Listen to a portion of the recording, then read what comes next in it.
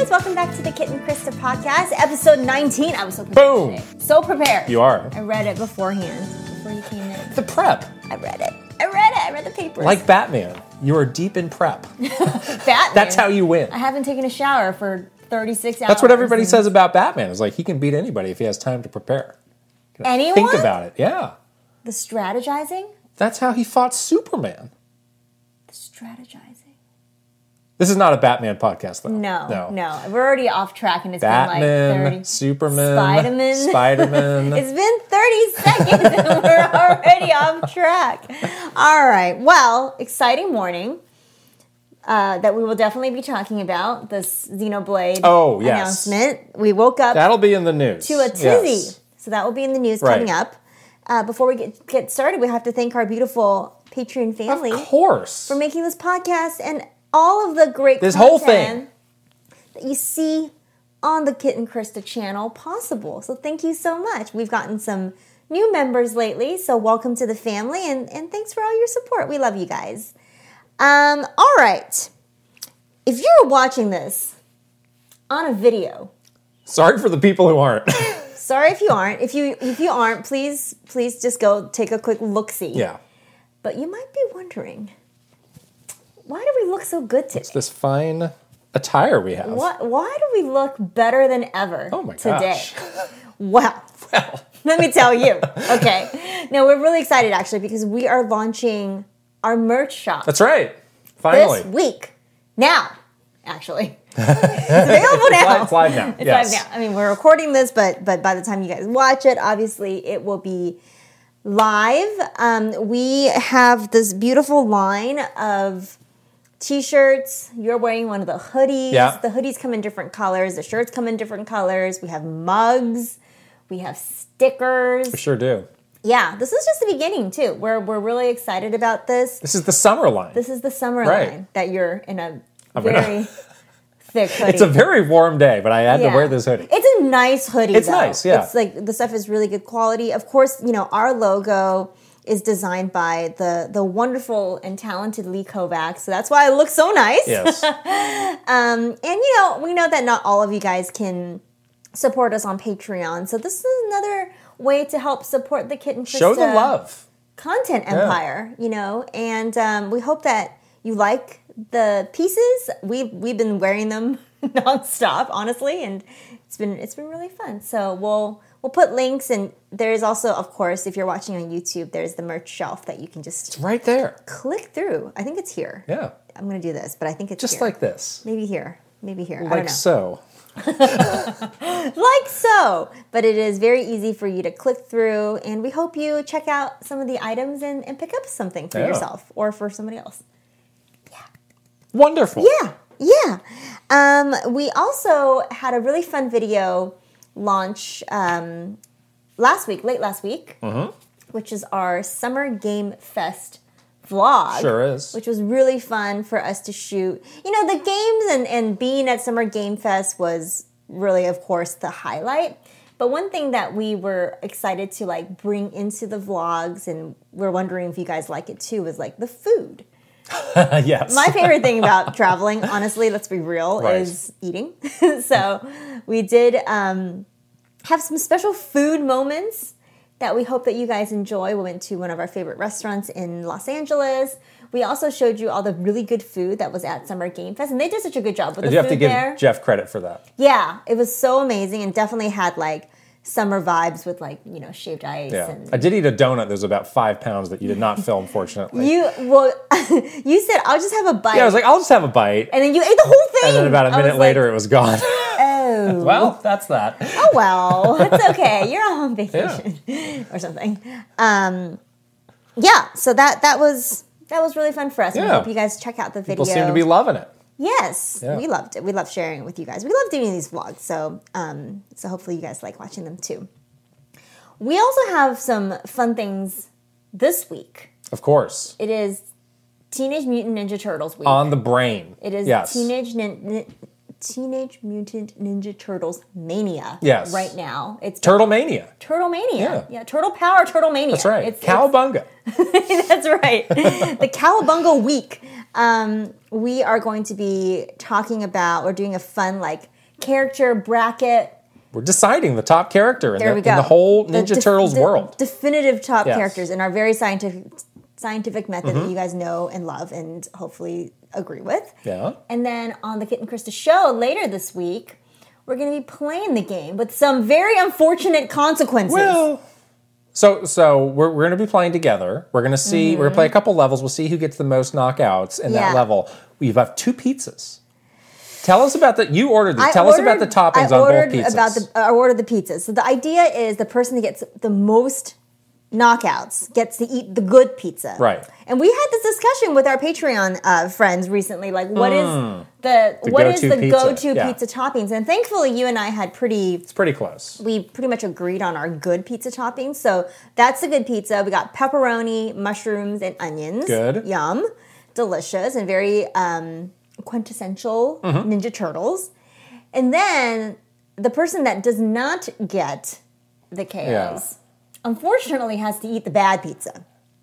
And it could be, I mean, to somebody this could be a delicious pizza. To somebody it could be good. You know, individually the components would not bother me so much, but all together combined into one pizza is not the best. So what do we got? We got anchovies. Oh, you got anchovies. Oh yeah. Oh, I missed that. Okay, good. Oh, green peppers, black olives, and pineapple. The pineapple's the one that. But again, I like anchovies. I like olives. Yeah. I don't really love a pepper on a pizza, but it's not like separately. Where do you fall on Hawaiian pizza? I'm not a fan. It's a little too sweet for me. Well, yeah. Unfortunately, yeah. I don't really like pineapple. Because I think if you took the pineapple off, I could make that work. It's all ingredients that I would, except for the anchovy, because I do like anchovies. It's all ingredients that I would typically pick off a pizza. Oh, and you're a picker. Now they're combined into one pizza that one of us will have to eat. And also, I did smell that pizza last night when I ordered it, and it did not smell good to me. Oh. So we'll see. I'm going to be fine, but although I think I'm going to win. I think you're going to win I used to be a pizza picker when I was younger, but I got over it. Now my whole thing in life is I'll eat anything except mayonnaise. So I'll gladly eat this. I'll gladly eat it. Really? Yes. Can you just let me win then? No. Of course not. You're going to eat it. You're a much better beat 'em up. It's a beat 'em up, Howard. No, this game. You're much better. No. I did practice last night though because I was worried. You played more of this game than I have actually. We'll talk about this game in our games that we're playing segment, but I'm into it. Sounds like you went crazy on this game. I kind of went crazy on this game. We'll talk about it later. But yeah, I am hopeful that I can eat the good pizza. The good pizza looks really good, and I would like to have some. So. Well, either way, we're eating some pizza, so it's going to be That's wonderful. right. We'll have lunch and we'll eat pizza. Yeah. Speaking of vlogs and food and other things happening, we are actually going to be going to VidCon this week. Back on the road, yes. I was asking you earlier this week, how do you feel? You hadn't, right before Summer Game Fest, you're you hadn't been on a plane for over 2 years, and you were a little bit nervous. Obviously, that trip went absolutely fine, and you were okay. But, is it weird that you're basically, you hadn't traveled by airplane for so long, and all of a sudden, in 1 month, you have 2 trips where you have to fly? Well, I needed that first trip to work out the kinks, because I really didn't know what I was doing. I got stopped by the TSA. For the watch? I needed to reset. What's my mindset for traveling? Sure. And things. Things are a little different. You just got to settle in. You know, traveling is not the same pre-pandemic. Yeah, this is another short trip. We're just going to Orange County. Yeah, Orange County's fun though. So yeah, I think I'll be fine. Yeah. So so now it's you're kind of doubling down back into my routine, the groove of traveling. Exactly. And we're gonna be doing other things later this year, like going to PAX and all that stuff. So now that you're good now, yes? I'm good, yeah. Oh, good. I do think we should say, people who may not know what VidCon is, what is VidCon? Yeah. It's a con for vids, but what is it? Vids though, and the con though. Well, like you're saying, it's in Orange County. It's actually in Anaheim. It's right next to Disneyland. Which is We're not going. We're not going to Disneyland. We're not going. I mean, I would love to go. Professional, working business trip. Yes. Learning. We used to go to VidCon when we were at Nintendo. Yeah. And basically it's a big conference. Usually it's sponsored by, a big platform. This year it's sponsored by TikTok, which is really cool. YouTube is obviously a big part of VidCon, but basically what they have is just a bunch of really cool speaking sessions and workshops where you just learn all sorts of cool stuff. Like they have different companies there, they have different brands there to help you, learn as much as you can about like how to make content. Yeah. And when we were at Nintendo, we used to go more as like the brand, right? Like the industry, whatever. So this is our first time going as creators. Yeah. And I'm really excited. I'm like super excited to see what the differences are. And like you have to kind of shift your mindset a little bit. But we've always learned a lot of cool things there. And like I feel like every year that we went, we've always taken away some sort of, tip or something like that to help make our channel better. We used to use it for Nintendo Minute all the time. So looking forward to how we can take those great learnings and make this content too. If by chance you happen to be at VidCon and you see us, please say hello. Hi. We'll probably be wearing this stuff. I will not be wearing this hoodie in the heat of Southern California in the summer. I might wear that. Yeah, there you go. Right. But yes, we're very much looking forward to that. And we are going to be doing a fun vlog at VidCon. Well, let's not give that away. Oh. I mean, looking too far into the crystal ball here. Okay, all right. But we have a fun idea for something to film while we're there. We'll leave that tease right there then for you. That's what we call in the business a tease, you see. A tease.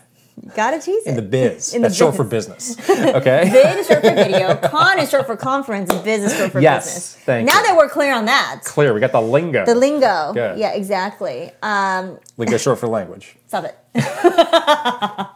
We wrote this like outline thing last week, and it said direct next week? ? We were right. Lol. There is a direct.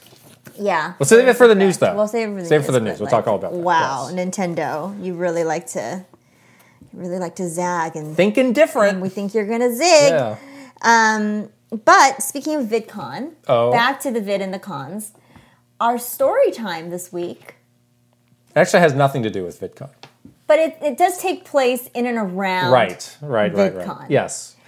This is an interesting story, yes. I think. So VidCon is at the Anaheim Convention Center, which is the exact same place that BlizzCon used to happen. That's right. And we went to BlizzCon. What year was that? Was that 2018? Yes. The year that Diablo was there on Switch. On Switch, yeah. Right, because we did a video there. It's a great video. You should go back and watch it. Yeah, Lee was in the video. She did a beautiful cosplay.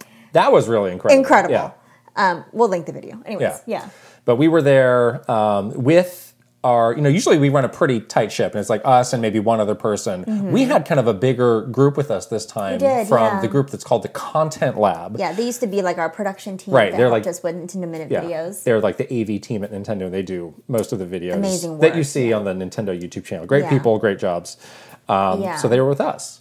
Yeah. We were doing sort of this like on the road, sort of like a more involved vlog. Right.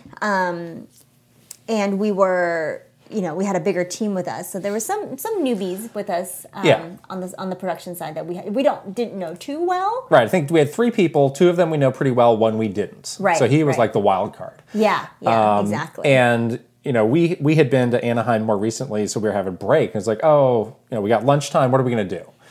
And we said, well, we know exactly where to go. There's this Mexican place down the street that is incredible that we will be going to this week, by the way. We will be. We'll definitely take you with us there because it's awesome. Yeah, just like a little hole-in-the-wall place. But we had gone there for a VidCon earlier, and I had what I call the magic burrito. Yes. That place has like the most incredible burritos where it is so delicious and you're so satiated from eating the burrito that you're like not hungry again for... I ate that burrito at lunch. And I did not eat for at least 24 hours after that. I didn't need to.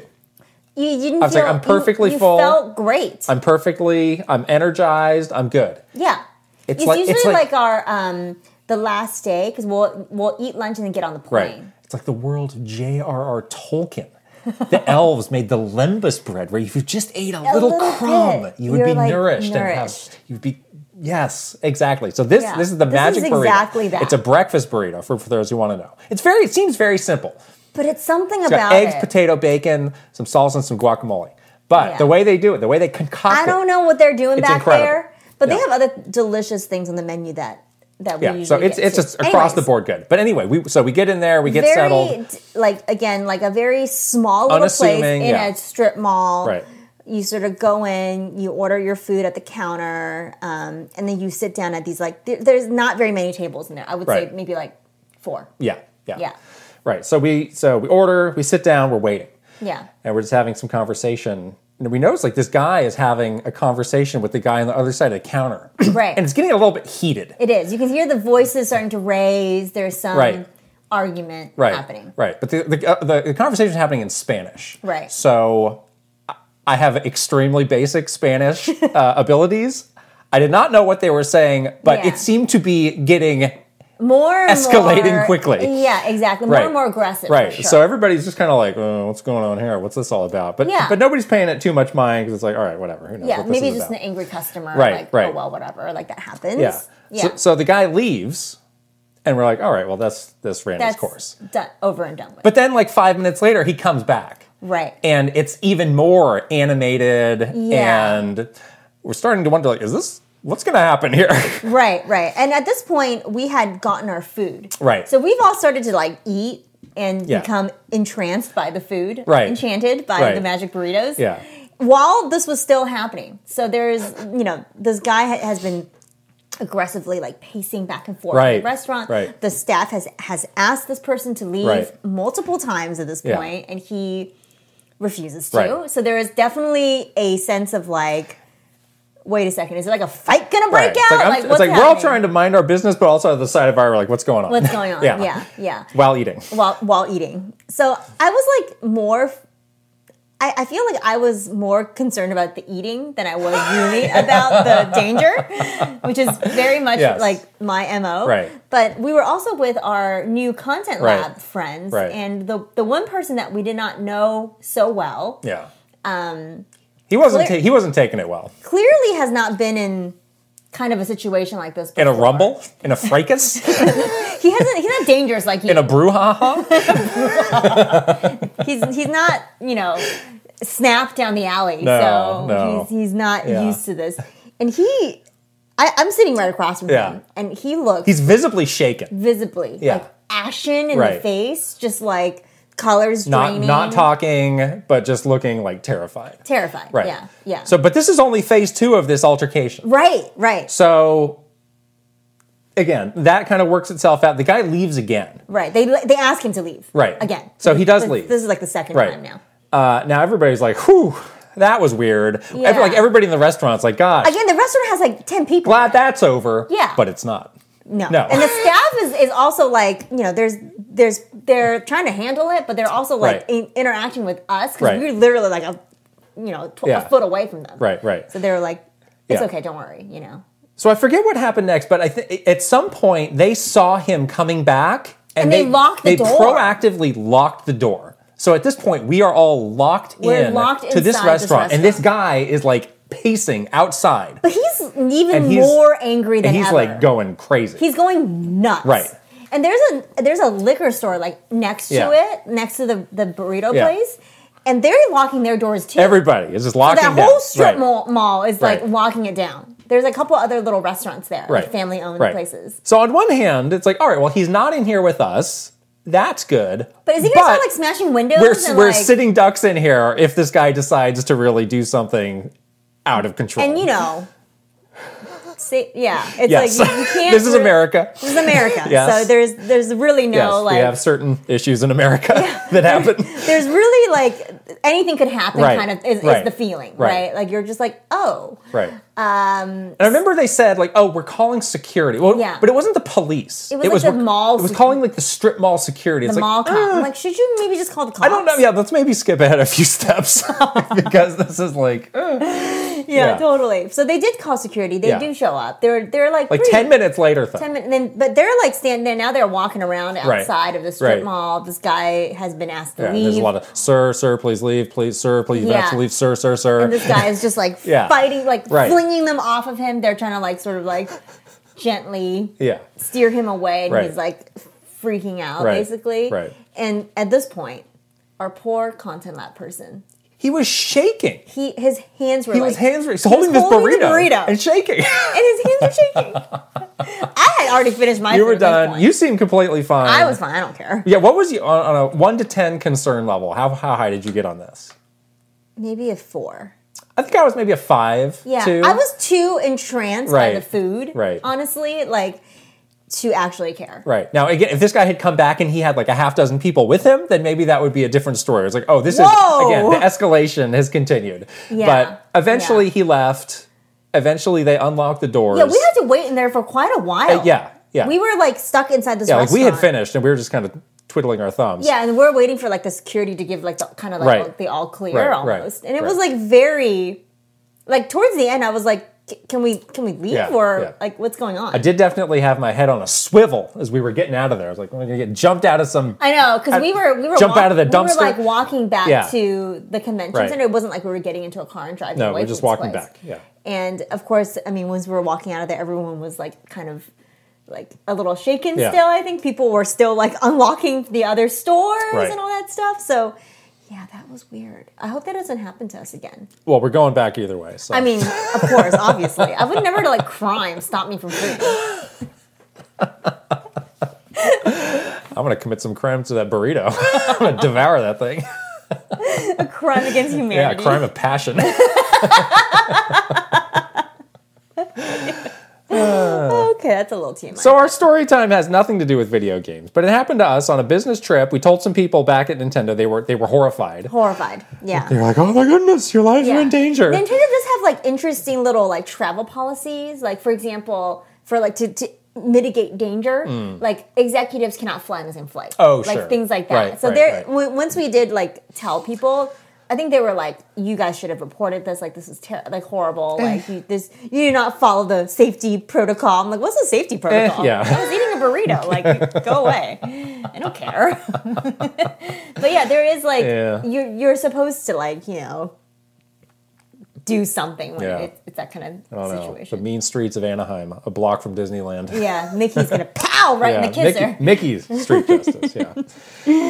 All right. All right. That is the story time for today. I'm just really hungry for Now a I'm hungry, magic yeah. burrito. Good thing we can eat May never eat again. a gross after that. pizza instead. So, on that note, All right. shall we move on to our Our character bracket. TMNT Yes. character? I have this like whole setup here. So we've done a couple of these before. It's a bracket. We have 8 characters. Yes. And each round, we're rating them from 1 to 5 on a Yes. different criteria. Yes. So let me just run through the characters that we have. Yes. We have Raphael, my favorite. Leonardo, Michelangelo, Donatello. Of course, we have the 4 turtles. Mm-hmm. We have 4 others. We have Splinter, April O'Neil, Shredder, and we have combined, in a controversial move, Rocksteady and Bebop into They a do single. show up together a lot, Look, so is it they hang out controversial or together. is it not? I mean, if we were in one of these brackets, maybe we'd be listed together too, right? Oh, I don't want to right? be listed. Oh, you don't like this. See, this is why it's controversial. Okay. So, the rating criteria for the first round is, who would you least like to fight? Yeah, who would you least Right, like to fight? me, personally. You personally. So if you rate somebody a 5, you are terrified to fight this person. Exactly. Right. 1 being the lowest, 5 being the Right. highest, obviously. Round 2, who would you most like to eat some pizza with? So we're going This is a from personality, something that's unpleasant to something that is pleasant, unless it's a gross pizza. unless it's a weird pizza. And then our final round is just called the cowabunga factor, Yes. which is undefined. It's undefined and it can be interpreted Right. in your own way. We can all define it in our own different ways, but it's the cowabunga factor. It's like, for me, I'm just going to say it's like more like coolness factor. You don't need to tell me. You don't need to explain yourself. But I think we should. you know it. You know it when you see it. It is personally important to each of us. Cowabunga. I have put All right. the names here. We'll just take randomly this. seat it. Yes, Why don't here we you go. pull and I'll write it. Because these matchups cannot be biased in That's any way. right. Number 1, April O'Neil. Oh boy. I'm going to put these on Rob's head. Okay.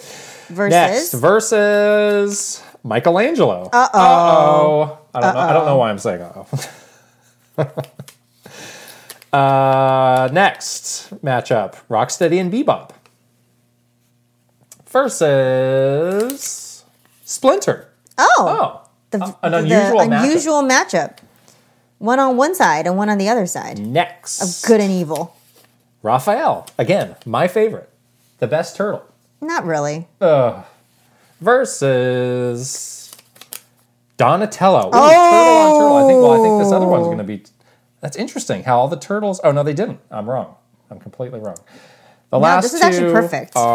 should be Leonardo and Splinter. Sorry, Shredder. Leonardo and Shredder, yes. Wow. This is a great matchup. Let me look at the Raphael matchup again because I'm invested in this. You spelled Raphael wrong, first of all. Oh, whoops. I was like, how did I spell Your personal biases are sinking in. I can't let you run. I can't let you run this. This is where RAPH. Okay. Okay. All right. Are you ready? In round 1, we are rating who would you least like to fight. Yeah. All right. So starting with April O'Neil. What's your score on her? She can hold her own.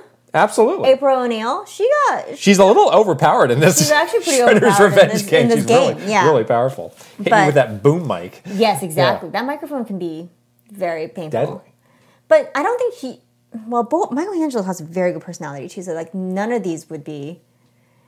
April, maybe a 4? Of you would not want to fight her? No. Oh. Yeah, I wouldn't want to fight her. Because she's going to beat you up? Or it's going to hurt. I gave her a 1, actually. Because out of all of these people... Really? Well, again, I mean, in the context of the game she's fighting, but she's a reporter. She's not out making street fights. She's not a ninja. But she could, though. She could, but she's not a ninja. And if she did... She's not a mutated rhinoceros. She's not a guy with knives all over his arms like Shredder. Not a ninja master like Splinter. So I'm gonna give her a 4. You're gonna give her. I gave her a 1. Wow, we really showing some disagreement here. And then Michelangelo, I gave a 3 too. So we're right down the middle. Okay, why is that? I wouldn't say he's the best fighter of the Ninja Turtles. Excuse me? He does wield the nunchaku. The nunchakus, not the nunchucks. This is something I tell you about at least once a month. You do, really? I don't know There's why. 3 levels of nunchucks. It's nunchuck. What? No. It's numchuck. One is numchuck, which is you're completely wrong. You don't know what you're talking about. Stop talking about nunchaku if you call it numchucks, okay? 2, nunchuck. Nunchuck, the proper way. Is it proper, though? Because... The third level, nunchaku. It's very high powered. Yeah, that's got some real. I studied the blade energy while you were out at the party. I trained at the nunchaku. The top of the mountain in silence. I'll be honest. I did look up some YouTube videos for nunchuck master exhibition and Sai master exhibition. And could you do it? No, I don't want to learn these. The nunchuck. Did you hurt yourself? I have tried the nunchuck before. It's going to hit yourself in the face. High risk of hurting yourself. Yeah, that thing is very dangerous. Once you get that thing swinging around, it's hard to stop. It's like momentum. It's really hard. The scythe is okay because. Well, I mean, that's just like a knife. Yeah. I mean, you could poke yourself. But you're not swinging it around crazy. Oh, sure, these people were. These people were going crazy. Okay, I'm giving Michelangelo a 4. Okay. Another 4. And you're giving so add them up. We got 5 for April. And a 7 for Michelangelo. Okay, so he moves on. Good. Mikey. Okay, I'll just write Mikey. Mikey. Round 2. No, round 1. Or next matchup in round 1, yes. Rocksteady and Bebop versus Splinter. Okay. All right, well, the 2 of them together is quite formidable. I'm going to give them a 5. I gave them a 5, too. That's pretty scary. Because you're right. It's a 2-on-1 matchup. Yeah. I don't want to be sat on by a rhinoceros. It's a giant mutated rhinoceros and warthog. I wouldn't want to deal with that. That's scary. Maybe we miscalculated putting them together. Well. But again, this is very scientific, so I can't argue with the methodology. The methodology has been set. Please read our preprint. It's been peer reviewed by the FDA. Our white paper? By the FDA. Yeah. Why the FDA? Don't ask. The FDA? These are government protocols, okay? The Food and Drug Administration has reviewed our preprint. Peer review. Of course, yes. Of course. It's very, very much. So that's versus Splinter. Splinter is a ninja master. The sensei. He is a sensei. What is your number? He could turn up. But what's your number? Splinter. 4. Oh. I gave Splinter a 2 because I think he would want to de-escalate. He sees violence as a last resort. Okay, that's an interesting So like concept. the guy on the other counter with the burrito, he would try and talk him down. But I feel like he would if you pushed him. If you had to. If you pushed him to fight, this is what the question is about. Listen. It's not about what he would do in a fight. It's whether or not, once you got into a fight, if you want to fight him. Listen, I don't want to. I rewatched the first Ninja Turtles movie where he throws Shredder into a garbage truck, which promptly crushes him. Exactly. He's going to do that to you. Look, Your head's gonna get crushed in a garbage truck. How is this movie rated PG? That was my big takeaway from this movie. We're tougher as kids back then. We really put up with a lot more. We should. Wow. These kids are all soft. I mean, this would be rated like R today. Oh no, I can't watch a cartoon that's a little bit violent. He got crushed in a dumpster. Wow, wow, wow. We're gonna get canceled now. Blah blah blah. Oh, God forbid we show them anything that is a little bit. Ooh. Anyways, right. Okay. So that's a 10 for Rocksteady. Ooh, Rocksteady really. Rocksteady and Bebop really taking this one. Take that. 10 and 6. So all then right, back to sipping tea for Splinter here. He's fine. He's very busy. Next, we have Raphael versus Donatello. Oh, so this is a very interesting. I gotta say, if Raphael does not move on here, I'm gonna be upset. He needs to at least get out of the first round. Don't sabotage me. Sabotage. Do not sabotage me as you're known to do. Think back to whether you antagonized me this morning. What's your number? I didn't antagonize you at all. I feel like I'm giving the turtles like a kind of the same number of a 4 for these. Okay, I gave him a 4 too. Because I feel like they all have like similar abilities. Yeah. Where like it's not like they don't Shredder. They don't though. I mean, but they will take it from me. Fine, 4. A full-blown expert on turtle. You gave it a 4, turtleology. But then I also gave Donatello a 4. Because, again, I'm giving the turtles the same score for what did I give? Fighting. I gave Donatello a 3. Ooh. Oh, see? Because, again, it's really like the intimidation factor. It's like a guy with a stick versus a guy with 2 knives. And I also know that Raphael he's like Wolverine. He's got the berserker rage that he can go into. Okay, that's fair, I guess. He fights with anger. I have to say that out of the 4 turtles, Donatello is the one that I feel is most not, like, I guess Mikey is very, like, his personality is very, like, cool, like, laid-back surfer. But I don't know why. I feel like Donatello is very, like, I'm not going to fight you. Well, he has the intellect. Yeah, exactly. Yeah. He's, like, the scientist. Right. Again, he would look to get out of this as quickly as possible, using his intellect. He'd just, like, poke you with the stick. Yeah. Prod you away. I mean, that stick could be pretty... I wouldn't want to get hit with the stick, honestly, but what do I have in this fight? Just my fists? Just your fists, yeah. You don't have any special powers. And my street toughs? Yeah. My street smarts? You're like the Nintendo ninjas. You have a keyboard but no monitor. I mean, I'd win, but it wouldn't be easy. Okay, so 8 and 7. Narrowly moves on. Thank goodness. Raphael. Thank goodness. Okay, now we're down to Last Leonardo. Matchup. Ooh, and Shredder. Leonardo and Shredder. Leonardo might not make it out of this one. That's unfortunate. Ooh. The leader? Hopefully you have different ratings because I gave them both a 5. Oh, I'm giving all the turtles a 4. And what'd you give Shredder, though? I gave Shredder a 5. Whew, okay, not a tie. We had not prepared for a tie. Oh, yeah. We always should, but we don't even have a coin. Yeah. We don't even have a smash coin to flip. Okay, so you gave Leonardo a 5, and you gave Shredder I gave them both a 5. Yeah. Leonardo has 2... That's a tough one. Katana swords. Yeah. Very intimidating. He's also the most skilled in terms of fighting. Like, he trains the most. He's the most serious about it. As a technical fighter, yes. Yeah. But again, he doesn't have the rage that Raphael does, the power, just the raw But, power. like, he would win on his merit of being, like, very good at what he does. Right? I would think so. But anyways, And again, Shredder is extremely intimidating. Well, Shredder is horrifying. A master fighter in his own right, so tough to choose. Yeah. Shredder is, like, I think that's, like, maybe on this whole list, the one that you don't want to meet in a dark alley at all. All right. Well, good thing our second round is extremely different. So what are our matchups now? We have Michelangelo versus Rocksteady and Bebop. Rocksteady and Bebop. And then Raphael versus Shredder. So you got, turtle versus, villain. And again, this round is who would you most like to eat pizza with? Oh, easy. So...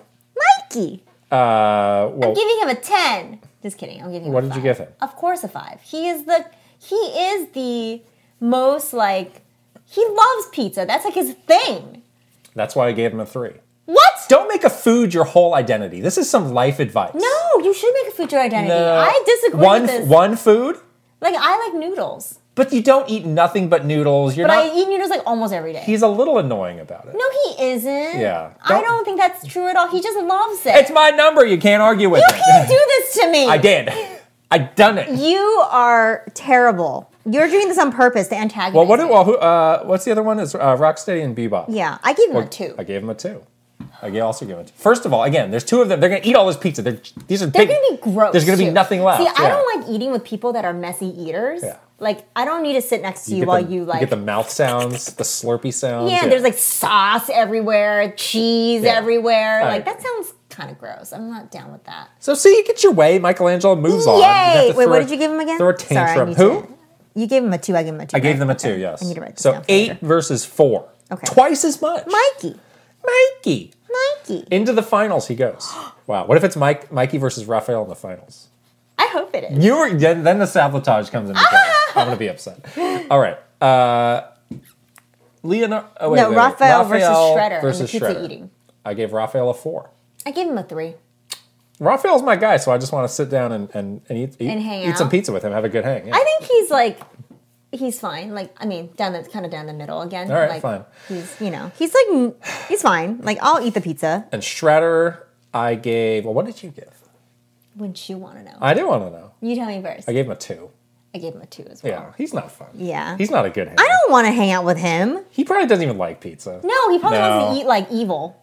He wants to eat evil? He wants to eat like slime. He's like, this is not part of my designated training program. I know, right? I've devoted my life. He's like on a juice cleanse or something. He's on the Jack Dorsey like the 1080 fast. He'd be or like, whatever this is poison for your body. Yeah, he's like, this is not, my body's a temple. Like, he'd be annoying about it. Get out of here with this. So Raphael moves on in the final round.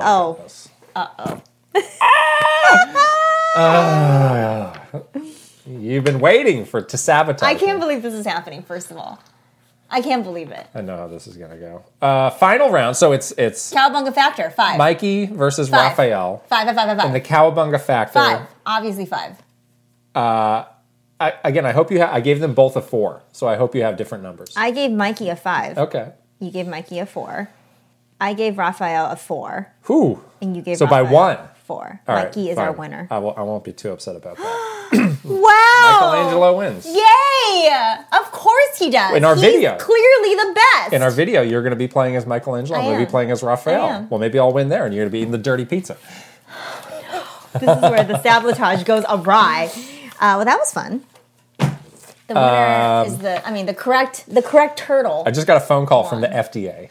The methodology was all wrong. We have to do it again. We have to redo it. Michelangelo is not the winners, unfortunately. The head of the FDA, who's my guy. The results. Yeah, the results are in. The voting results have been tampered with. Prognosis negative from the FDA. Okay. Okay, well, let us know if you agree. Who is your favorite character or turtle? Let us know in the comments. There's a lot of Turtles characters. Maybe there's one that we forgot. Well, there's a lot of classic enemies that we didn't put in here because there's too many. Yeah. So we kind of... Baxter Stockman just missed the cut. Baxter, yeah. Rat King, not a big fan. King. No. Krang. Krang's just a robot. Krang's good. Yeah. Krang's a little guy in his stomach, in the robot's stomach. That's true. The little brain Krang. thing. Yeah. Yeah. I don't like him. He's gross. Well, good transition to what we're playing, because what we're playing is Ninja Turtles. Shredder's Revenge. I am at the last level. This game's longer than I thought. I'm doing so good. You spoiled me. I did. But I didn't care. I'm sorry. I didn't know that you were. I thought you were going to be way ahead of me when I talked to you this weekend. No, you were not. Well, I've been going back and playing levels with different characters because I wanted to see what they're all about. Yeah, that's good. I've been testing out some different characters too. Yeah. But I still like Michelangelo the best. I like how you can do, once you play with them a lot, you do kind of level them up. Yeah. That's a nice incentive, and it's fun to go back with the other characters and level them up too. Yeah, yeah. So I will. I'll be done with the story mode, I think, very soon. But I'm definitely going to go back and replay the levels with different characters. Yeah, and none of the level up stuff is you don't get that overpowered. It's you get one more hit point, or there's a move that you can do that you couldn't do before. Yeah, but it is enough to give you incentive to keep going. A couple more lives. Yeah, right. Are you playing the game on normal mode? Mm-hmm. Me too. Yeah, just normal. Yeah, and there is a hard mode. I haven't tried that yet. Yeah, I don't need that. I don't know how different that might feel like, but yeah, I think they really captured it so well. Yeah. It just feels like an old arcade game, a game from that era. I love the the little cutscenes in between with the characters and all that stuff. And there's like fun little secrets to discover and little collectibles, and yeah, I think it's awesome.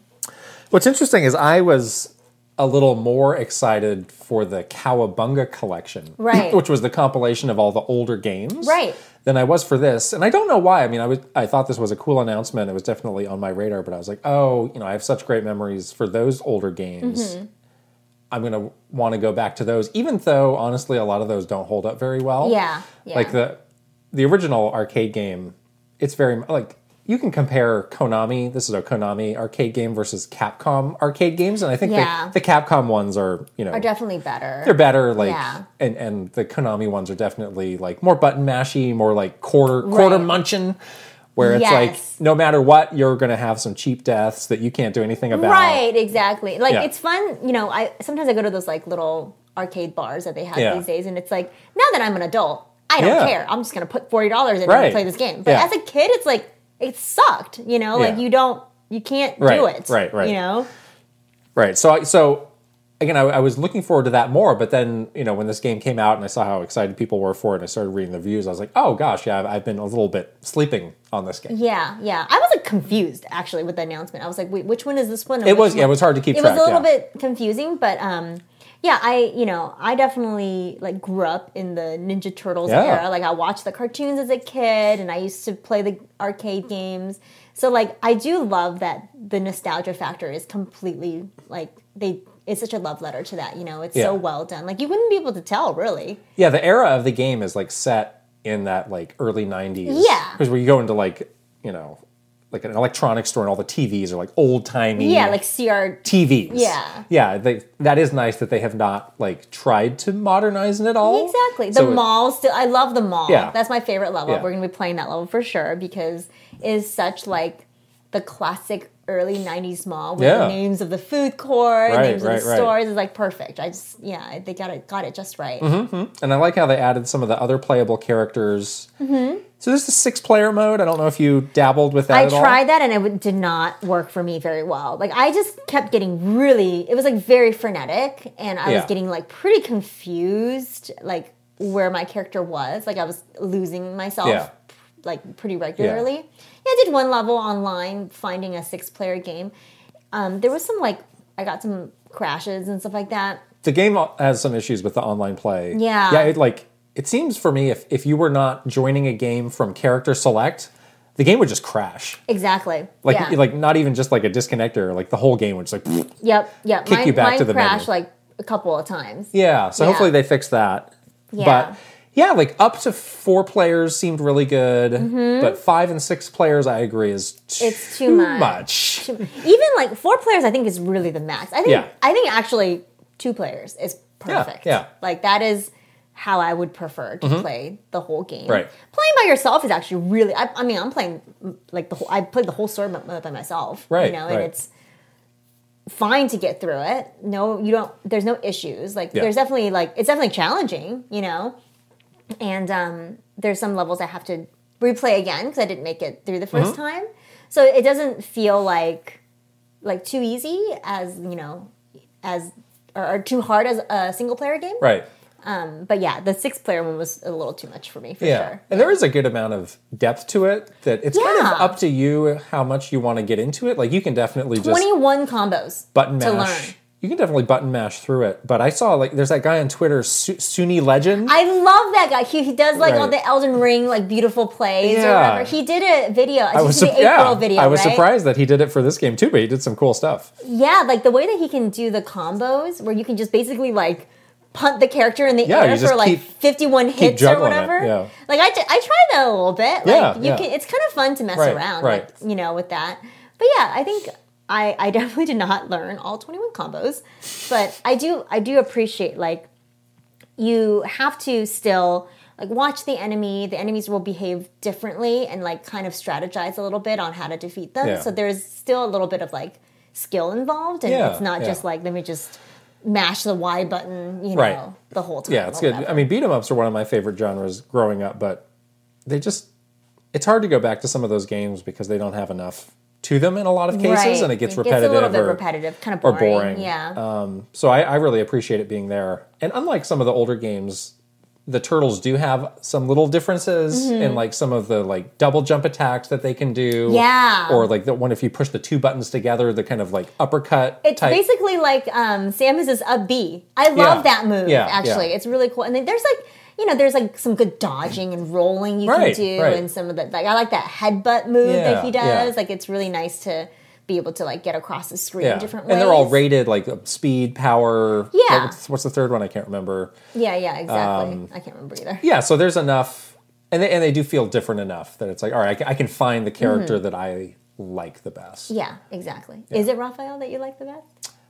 I like Raphael a lot. I think Leonardo is really good. Okay. April is good. I didn't like Splinter. He was so slow. I don't like how one of his moves, he bites somebody either. Yeah. For a ninja master.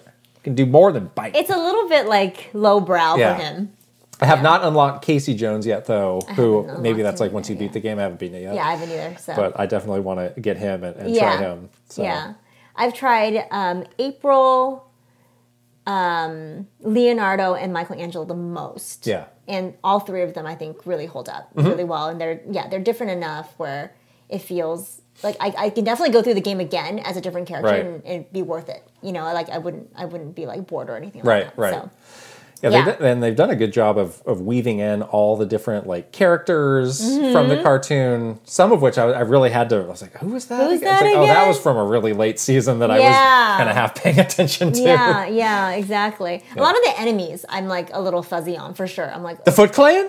Well, I know the Foot Clan, obviously, but like even some of the characters you like find in the levels, you need to find her diary, or you need to find this person's like VHS tapes or whatever. Oh, it's VHS. I love the VHS tapes. The VHS tapes. The kids know what that is nowadays. Oh boy, oh, no. This is a good way to learn.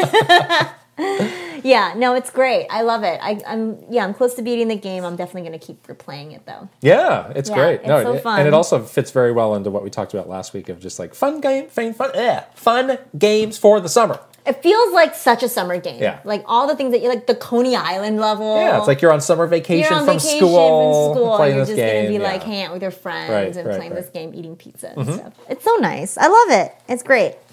You have nothing else on this list. I'm still playing Diablo Immortal. Okay. I'm level 50 now. Yeah. It's slightly crazy.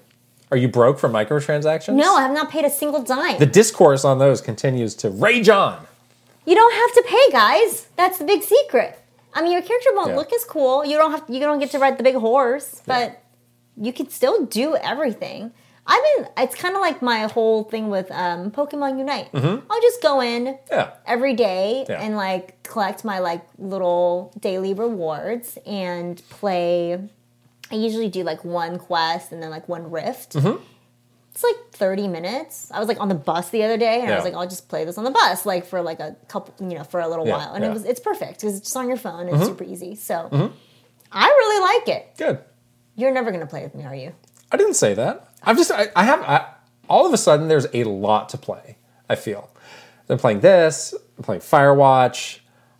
I strangely really want to play some Fortnite out of the blue. Is it summery? It is definitely summery. Person said that was like summer. Also, they don't have the build mode. They have the no build mode, which is nice. I would like cool. to do that. I mean, I did no build mode before they had no build mode. I was just like, I'm not. But now that no one can build, it's like it makes it a little bit easier. Yeah, and I go back to Fortnite like every 6 months, and I have a good time with it. It's just a good like hangout game. It's like that game, and then Rocket League. It's like you go back like every season to do like the Christmas Rocket League or like the Fortnite summer stuff. So I mean, I probably won't play it for more than a week, but I just kind of have the itch to go back to it. Yeah. And it's hard to juggle all this. So the other game I'm playing right now is Firewatch, which was on our summer games list. I played this game when it came out, and I had very fond memories of it. And then you played it again on Switch, right? Yeah, so I played it before, I think it was PS4 when it came out there. Now I'm playing it on the Switch. I had bought the Switch version, but hadn't played it. Yeah. I played it on Switch because I didn't play the PS4 version. Oh, really? Yeah. Oh, okay. Yeah. So I played that game when it came out on Switch. So I was a little bit later to the game than you were, but yes. This game is really like a masterpiece. I usually don't like games like this where it's like, people call them like a walking simulator where you're just walking around doing stuff and you're like talking to people. Right. But the characters and the actors they chose for those characters are so good. The writing is so good. It's a beautiful game because you're in this national park. And even on Switch, like the graphics are really great. Like I've been taking screenshots of all the vistas. Like we were talking about before, it just like, even not just beyond the way the game looks, like the feeling of like the summer heat. And that like, I don't even know how to describe it, but like that is, they somehow capture that so perfect, well in the game. Now I have a question for you about this game. So a lot of it, obviously the environment and all that stuff is like a big part of it, but another like significant part of the game is like the story twists. So now that you are replaying it, are you finding it, like, do you remember what's happening, or has it been long enough where you're like the story twists are still like interesting to you? Yeah, no, there's one scene I remembered that's like kind of like a jump scare thing. Yeah. That I was like, oh, that's coming. I was like bracing myself for it. Okay. So you do remember? Yeah, so I do remember that. I remembered, some of the story twists I didn't love the first time through that now I'm finding don't bother me as much. Oh, that's interesting. It's kind of like because I know how it plays out. Yeah, because I don't feel like I remember it very well. I think I remember it pretty well. Okay. And again, I didn't love it at the time, but now it's like, I know how this is going to resolve itself, and I remember the resolution being satisfactory. So it's almost like rewatching a movie. Yes. Where you liked the ending. Right, because I thought the direction it was going felt a little ridiculous, but again, there's a satisfying resolution to why it happens. I do remember. We're not going to spoil the game, but I remember that there was some significant parts in the game where I was like, "Oh, this is very different than how I was expecting this to go." Right. And like the character does go through some stuff. Yeah. So. And the game's like 3-4 hours, so it's like a super breezy thing to get through. Did you finish it already? No, once I finished Ninja Turtles, I'll get back to it. And this developer got acquired by Valve. Yeah. They announced another game that they showed off at a Game Awards a few years ago. Yeah. And I think they put that on. They think they were working on the VR Half-Life Alyx game. Yeah. It was the one that was like set in Egypt. I was going to say it was like some sort of like Mesopotamia, like ancient. Yeah. So hopefully that game sees the light of day. Like that would be a real bummer if they're just like, well, we're just helping on whatever Valve's working on Dota or like I don't know. Like they really seem to have something special. Unique creative perspective. Yeah. That's my fear when these little studios get acquired. It's right. like I don't want them to lose their personality. Yeah. Yeah. So I hope they're still I mean I remember we both were like, oh, that's so cool. Like we like the studios. Yeah, so. I'm glad to wait however long it takes. I just hope it doesn't get still scuttled so they're like, oh, you have to work on other things. Yeah. Oh my gosh. We can talk to Eric about this. Tell us what's going on. I forgot about Make it happen. Yeah. Wow. Is that it? That's it. That's all. On to the newsy news. Yes. Let's talk about the newsy news. I had to make a last-second amendment to our news list here. Let's talk about this. This is interesting. So, this morning... we got the Nintendo Direct we've been waiting for. Nintendo Direct announcement. Oh, wait. But it is, obviously, you guys know, it's the Xenoblade Chronicles 3 Direct. Yeah. And it's going to be, I think they said about 20 minutes of... Yeah.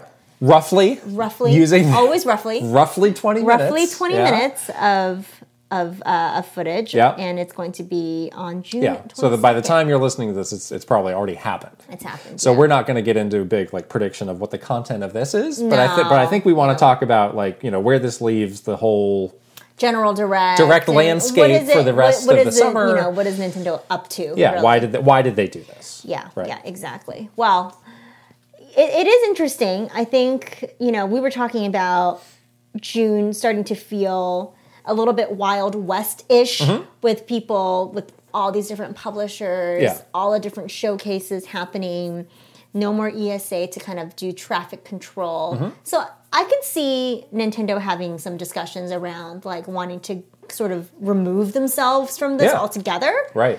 I think this comes with, it's good and bad. It comes with some things that you miss out on and also... if your goal is to kind of do something that is just standalone for Nintendo, that's good. But yeah, I think a lot of people were myself included, were a little bit disappointed and just kind of sad that it's you don't want to. You were sad? Well, a little bit oh no, definitely a little disappointed that they don't want to play nice with the group. Oh no, it's like you're at a birthday party. But we know that's what they do. They're such loners. What the hell? Nintendo knows what you want and they don't care. That's a fact. I know. But it's like, it's one of those things where, like, I am still a big proponent of, like, let's come together as the gaming industry. Like, we're a small industry. Right. Like, we want to feel like if we want to be, significant, like, let's pool the resources and make a big splash for everybody. Yeah. Like, that's just, like, play nice at the birthday party. Like, go play with your friends. Yeah. Like, don't be the loner in the corner. Right. But they don't want to be the loner in the corner. Mm-hmm. So, but that said, I get it. They want to have their own, like, moment to do things without having people to compare them against other things. And Nintendo's, we were talking about this before too, like, they're huge on, like, the whole expectation management. They want to surprise people. They don't want things like circumstances to make people feel disappointed. Mm-hmm. And I think this is their solution. Yeah. Is, to really do something different. Yeah. Yeah.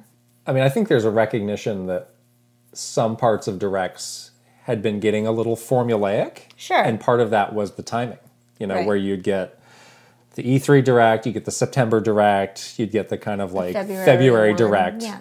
And like we were talking about this, like there were people online who would like very accurately predict the date based on like, well, I've analyzed the last, 5 years and here's when it's going to happen.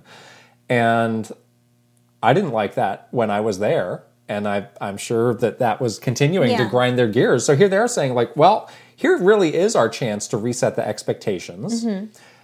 So, we could just, do what we've been doing and fall into this big pack, or we could really rethink our approach to this. And I also, whenever they announce these, it's always like focused on games coming this year. Right. Well, I mean, what if the lineup for this year is already set? Like maybe there's not some other big, thing to slot in there. So maybe they'll just do these title directs for these big games. Sure. Maybe, Xenoblade 1 week, Splatoon 1 week, maybe Bayonetta gets one. Yeah. And that gets slotted in. And then it's like, you know what? And then we'll have the big one in September and we will talk about the stuff that's next year. Right. And maybe that's how they're going to do it. That's interesting. That would be a good way to. That's an interesting way. And they did do this the year of the pandemic. But that was driven by the pandemic. That was driven by the pandemic, but they do have a precedent of doing these sort of smaller drip feed title directs. Right. So they know how to do it, is what I'm saying. Yeah. That's actually harder on the team those ended up than being it is doing a actual direct. Like, that was kind of a nightmare, Those were mostly positively received, with a few exceptions. There was definitely a few exceptions. Like there was I think they did like a third-party direct that just didn't carry it. There was the horrible Treehouse Live. There was the Treehouse Live with Bakugan. With the surprise announcement at the end. Bakugan! And then everyone was like, excuse us? That was hilarious. That was a real, we had a real like... anyways. What happened to Treehouse Live, by the way? Where's Treehouse Live? Well, they're not doing a direct. Where's Bakugan? Where's the Xenoblade Treehouse Live? Where's the Hanafuda cards? Where's all of it? Tell us. No, we're just antagonizing them. That's not nice. Yeah, exactly. So, like, I remember, the pandemic was hard for many reasons, but... And it was the catalyst for doing these, like, smaller title directs. And it was tough on the team. It really was, like... You're on this treadmill. So, that's where there's still people saying, the 29th is still going to be the big one. Yeah. Two directs in 2 weeks. That's tough. There have been times where things like that have happened, but it does feel less likely. It does, yeah. And again, they want people to watch these directs. That's very close to this 4th of July holiday. They want media to be available to cover it. People might be like, I'm on vacation. Exactly. That week is kind of like... I'm going to be on vacation that week. So all of us are going to be on vacation. We've been talking about that. Like, that could get dicey for us to really react to that. Yeah, I think it's pretty unlikely. I'm gonna say it's pretty unlikely. Yeah, that's why I'm like starting to talk myself into like, it might not be September or the fall until we get the big one. I think it might be... I think right now it certainly feels like it's going to be the Xenoblade title direct followed by the Splatoon title direct. Bayonetta is the one that needs some resolution soon. But you know what? They could just really like announce it with a launch date trailer. Right, they just need to get a launch date out there. They could do a launch date trailer that's significant too. Like a 4 or 5 minute trailer that shows a lot of new stuff. Totally. Like if it's just the one game, Yeah. like really, you don't really need it, right? So, yeah. And I guess, third-party stuff that can just kind of trickle out as well. Yeah. Yeah. That does leave some third-party stuff. The poor third-party team probably has to do some... A little high and dry, but again, they don't care. So... Well, Nintendo doesn't care, but our poor friends over on the PDR team needs to do some relationship mending. But we know push come to shove, the first party will be prioritized. So of course, always. But yeah, so I mean, there you go. I think it's very Nintendo to do something like this. Yeah. I can definitely see them not wanting to be in the mix, with everybody else, which is fine. This is just their way, Mm-hmm. And I'm sure, like the litany of people like making these predictions, like us, annoyed them. Of like, if people are making these predictions about when this is going to be and feeling so confident knowing what's in there, it's like it's time to show them what's what. I could see that conversation happening. I've been in part of those conversations. It's like, no, we need to. Did we do this to ourselves? We did it to ourselves. We're gonna flip on these people, and they're not gonna know what's up or down. I mean, but we do know what's up or down. Do is we? The thing, kind of. I mean, there's not really that many options. Is the thing. You're gonna announce some games. You're gonna announce. I'm not tied up. I'm not tied up in knots about it. That's what I'm saying. Like the information's coming eventually. They can be tied up if they want to, and be mad at people for predicting mad stuff. at you. Great, be mad at me. I don't care. Good. But I'm just saying, like it's there's just really not there's like 4 pieces that you're putting into different boxes. Like the combinations are not infinite. So whatever. Right. Anyways, moving on. 2 other news stories. Capcom announced that Dragon's Dogma is getting a sequel. Yeah. They had the Capcom event and they had this Dragon's Dogma event. So I don't know why they just couldn't combine them because they really didn't have any information at all on this new game. It was just like, we're doing it. He was wearing a t-shirt. Yeah, exactly. Did you play Dragon's Dogma? No, I did not. I did. That's how do you funnily. Is that a word? Funnily? That's a game that I have bought and gotten rid of, I think, like 3 times. Really? So I have kind of a love-hate relationship with it. Do you feel like I would like this game? I feel like I kind of would. It is very much like, at the time, it felt like a Japanese take on Elder Scrolls. Oh, okay. And now it feels like almost a predecessor to Elden Ring, where it was this big open-world kind of fantasy setting.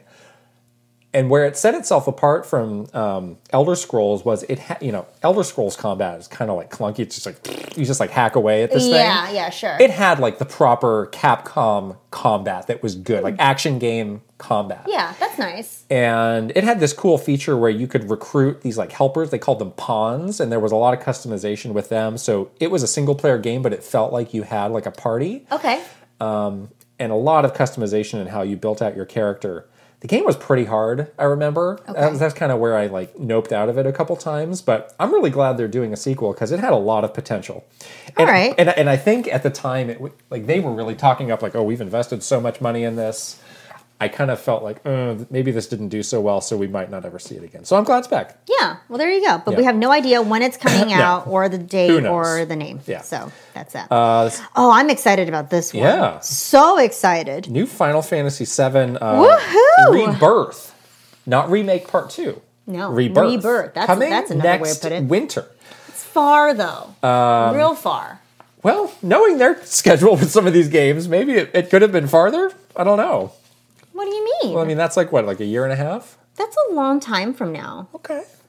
Would like to... Anyways, that's fine. So they had a 25th anniversary event for Final Fantasy VII.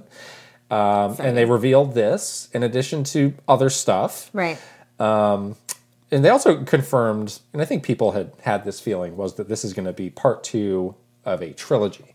Right. So there'll be one more game after this. That, yeah, that's right. You and I have very different histories with Final Fantasy VII. Exactly. You have like very personal, intense memories with this game. Yeah, exactly. I do not. You do not. You actually didn't like this game that much because you didn't like the setting. Yeah. Right? You're not such a big fan of the zippers. I can appreciate it for what it is. Yeah, I didn't really stick with the first game. I played Remake and liked that a lot. Yeah, we both played the remake and liked it a lot. I was nervous with where they left off story-wise, though. Oh, yeah. Because I thought it was getting a little nonsensical for me. Oh, yeah. Whereas part 1 was like, okay, this is I can follow along with this. I get what's happening. I understand why people like them, motivations, yes.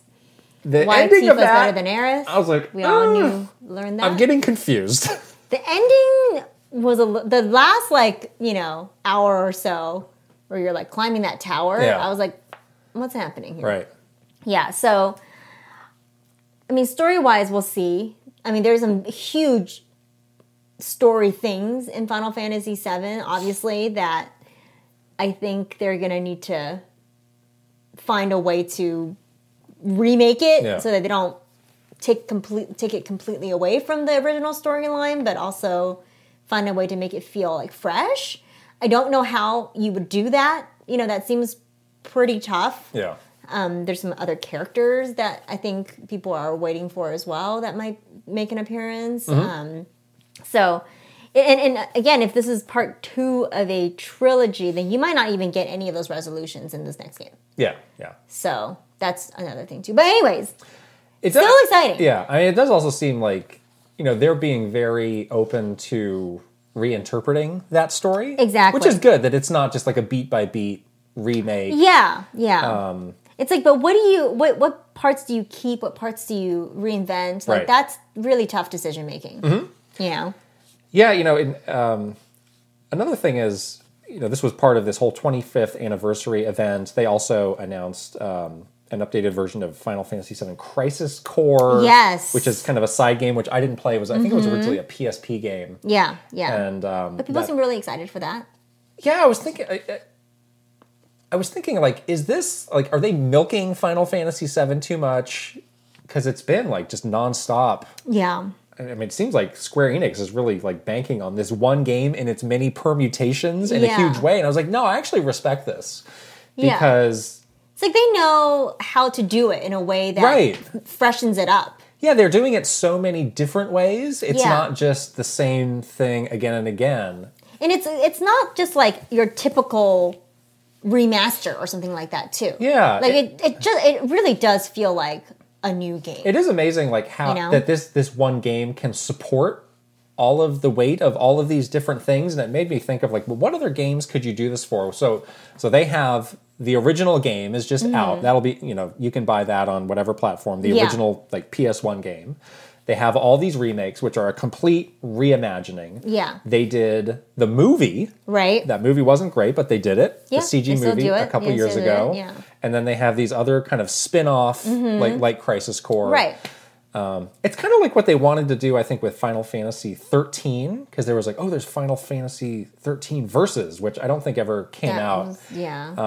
So I think they've had this idea of like, let's take one Final Fantasy universe and like riff off of it. Right. So I think it's a pretty short list of games that you could do this with, but I kind of want I want somebody else to try this. To try it, yeah. Because, again, it's been so successful for them. It seems like if you do it right, like, this could be a huge hit. And you need something that has all those right elements to be able to support, like, a big kind of content wheel kind of thing, it needs to be something that's a little bit older. Yeah. So you can reintroduce a new audience in a way where you don't piss off, like, yeah, because you need to be able to feel the contrast between the original and the update, and not just feel like, again, it's like, I already played this 5 years ago, like The Last of Us. Like, it's like, we've remade this twice in the span of 10 years. Yeah. It needs to have some age to it, where it's like, all right, I appreciate the... You need to have like some, like a sense of like, I missed this. Yeah. Right? Yeah, I put that out on Twitter, and everybody was saying Ocarina of Time. I think that's a perfect candidate. That's a great for one. something like this. I was definitely thinking of some sort of Zelda game, for sure. Like, immediately came to me as some sort of Zelda game. Because that game still mostly holds up. Yeah. But there's so much more you could do with that. Yeah. And I think you could do that in these like multiple installments of games if you were to make a big remake and reimagining of that. Right. And I think all that other stuff around it too, like, Ocarina of Time movie could be really cool. Side stories could be really cool. Yeah.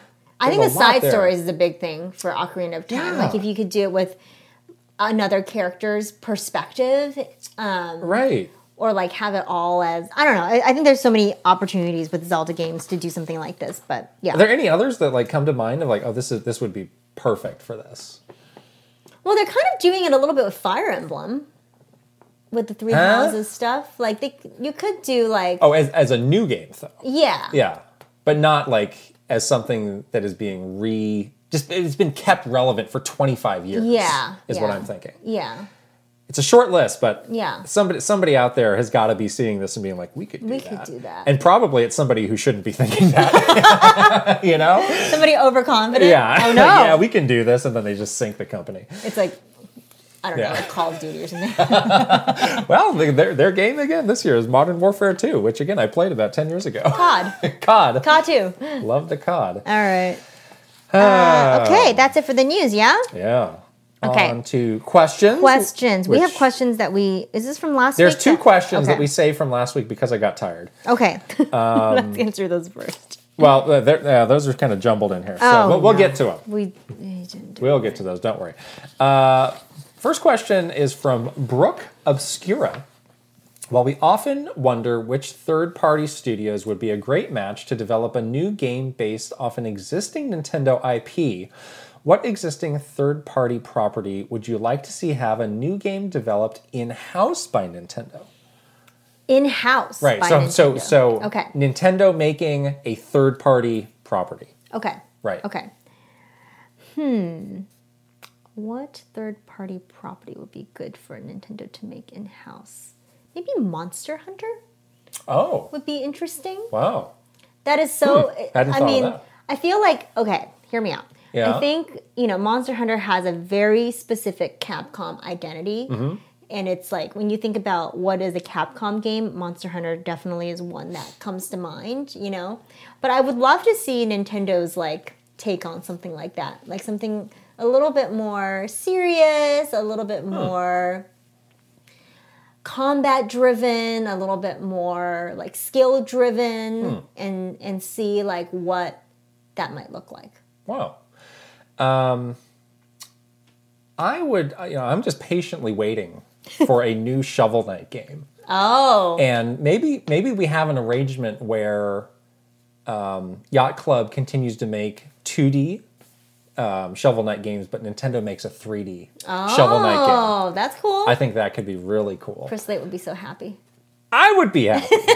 And then, I was also thinking about, last week we were talking about 3D platformers and how those have just like almost disappeared. Yeah. And it's like, well, Nintendo obviously knows how to make a great 3D platformer, so let them do like a classic like Jak and Daxter or Crash Bandicoot or just any of those that those IP holders just seem to be like done with. Yeah. It's like just let them just let somebody else do it. The game would be great.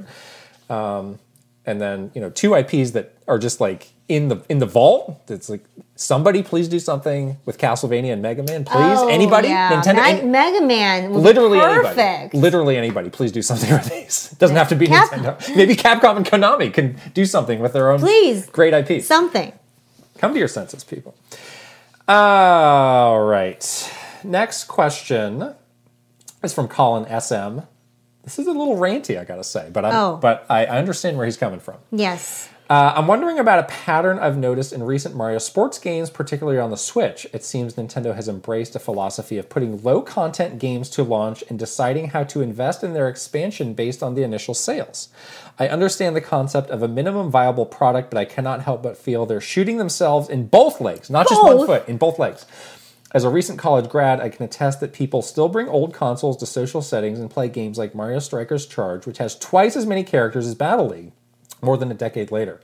Nearly everyone I know should be a core piece of the market immediately sees the lack of content and decides $60 is not a fair price. Then by the time discounts roll around, the hype is gone, and they wind up never playing at all. Yeah. So my question is vaguely, what's going on? Is this a result of the transition to HD? Has Nintendo simply become more conservative even as they've become the richest company in Japan?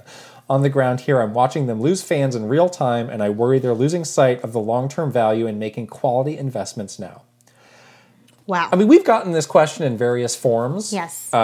Recently. I asked myself a question this weekend that I don't know the answer to. Oh. Which is sort of related to this, which is, so Nintendo's last 2 big games, Switch Sports and Strikers. And Strikers. Yeah. Why is Switch Sports $40 and Mario Strikers is $60? Because Mario's in it. So what? The IP is worth money. But Wii Sports is the best-selling game ever. Doesn't matter. And almost every other game they sell is $60. You can't lowball your title character. Well, then why isn't Switch Sports $60? I guess is my question. I mean, I don't know. I feel like I was like, I can't answer this question. It makes no sense. The only thing I can think of is because of the IP. It's two sports games. They both said like we're going to be adding to these. And it's like, development costs are higher from one versus the other. I don't know the way games are priced. Strange makes almost no sense to me. So I don't know if that's here or there to this. But I kind of agree with what Colin is saying here about the $60 value not being there. Yeah. The $40 value for Switch Sports is not as much of a big pill to swallow.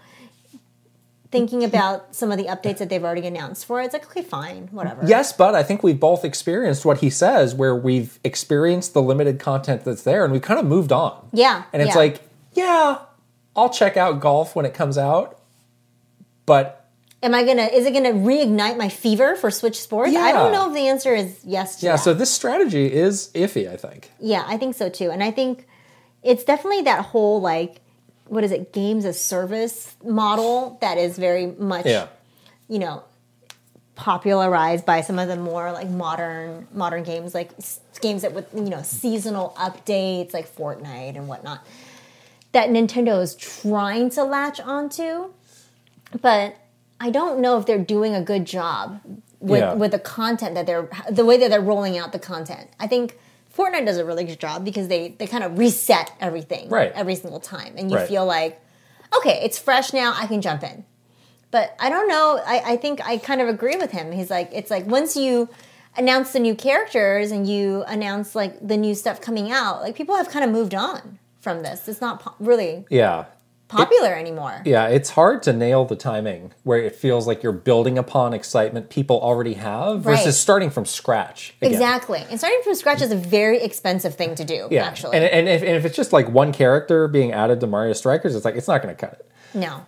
And you know what is going to cut it though? When Nintendo started to dabble with DLC, we did spend a lot of time helping to educate the developers of like, don't fall into these pitfalls. Right. And one of the things that we talked to them about was like, there's a lot of games that just have the DLC on the disc that's like set aside for later. Yeah. And people, they were not going to like that. I mean, this was like 2011 or something. Yeah. Like, and we were educating, like, people get so mad at this. Like, do not do this. Yeah. Help people understand that this is a truly distinct piece of content that you are making after you finish the main game. Right. And you need time to complete after you've completed the and don't make it just feel like you have withheld the content. And I think they have lost track of that mindset. The whole withholding content, though, is like a thing that seems to extend past the games too. Like they have these things done. Let's be real. They just are like sitting on it for some reason, for some arbitrary reason that they've talked themselves into, and it's maybe not the best strategy. Yeah. So I mean, I wonder. I haven't heard of people who are like still way into Switch Sports. I think a lot of people experience what we did. Yeah. I think a lot of people are kind of grappling with that with Strikers. Like maybe they learn a lesson the hard way with this. I don't know. We'll see. Yeah. I have not gone back to Strikers. Let me just tell you. Since the first weekend. I've been distracted by some other things. I do want to still go back. I do too, but my motivation to, like, I'm not thinking to myself like, oh, I can't wait to jump into Strikers tonight. Right. I do feel that as well. And even like the thing is like, oh, you need to wait a week before you can do these league games. It's like, why do I have to wait a week? Yeah. And it's like, I get they want people to make the leagues, but it's like, that's a long time. It's a really long time. Just let people play the game.